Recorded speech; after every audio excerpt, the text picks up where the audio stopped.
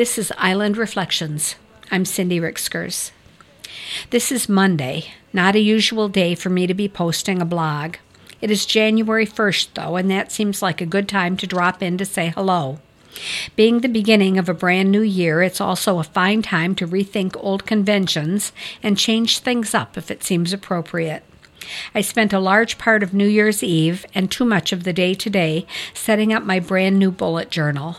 I had almost completely filled the hot pink version that had served me well since last April.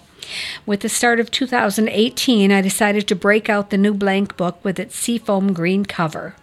Of course, though I've been doing this for more than 2 years now, I had to start by reading another book on the bullet journal process. I had to troll Pinterest for ideas that I could adapt to my own needs. I had to break out my new Sharpie pens, my colored fine point markers, and my brush tip highlighters. Then, having researched, investigated, and planned myself into a frenzy, I spent several hours laying the groundwork for this new year. I drew up my annual calendar. 2 facing pages were devoted to a separate annual birthday calendar. I made a larger monthly calendar than I did last year, and having failed at using the monthly task manager that shared those pages last year, have not yet decided what to do with the rest of that page. I filled in daily pages for the 31 days of January. Since I had finished one book already this year, I devoted a page to noting the books I read this year.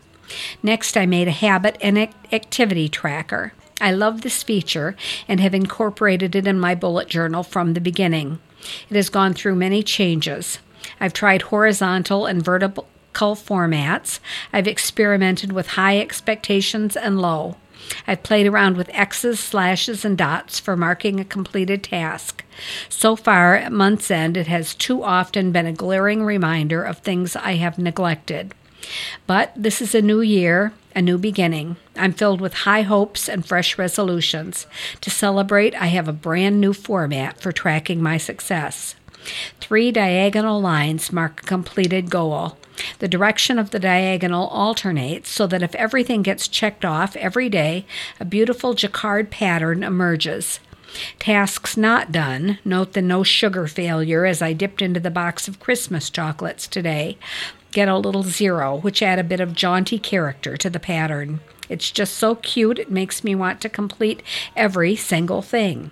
And that, my friends, is why I am posting a blog on this Monday, the 1st of January, 2018.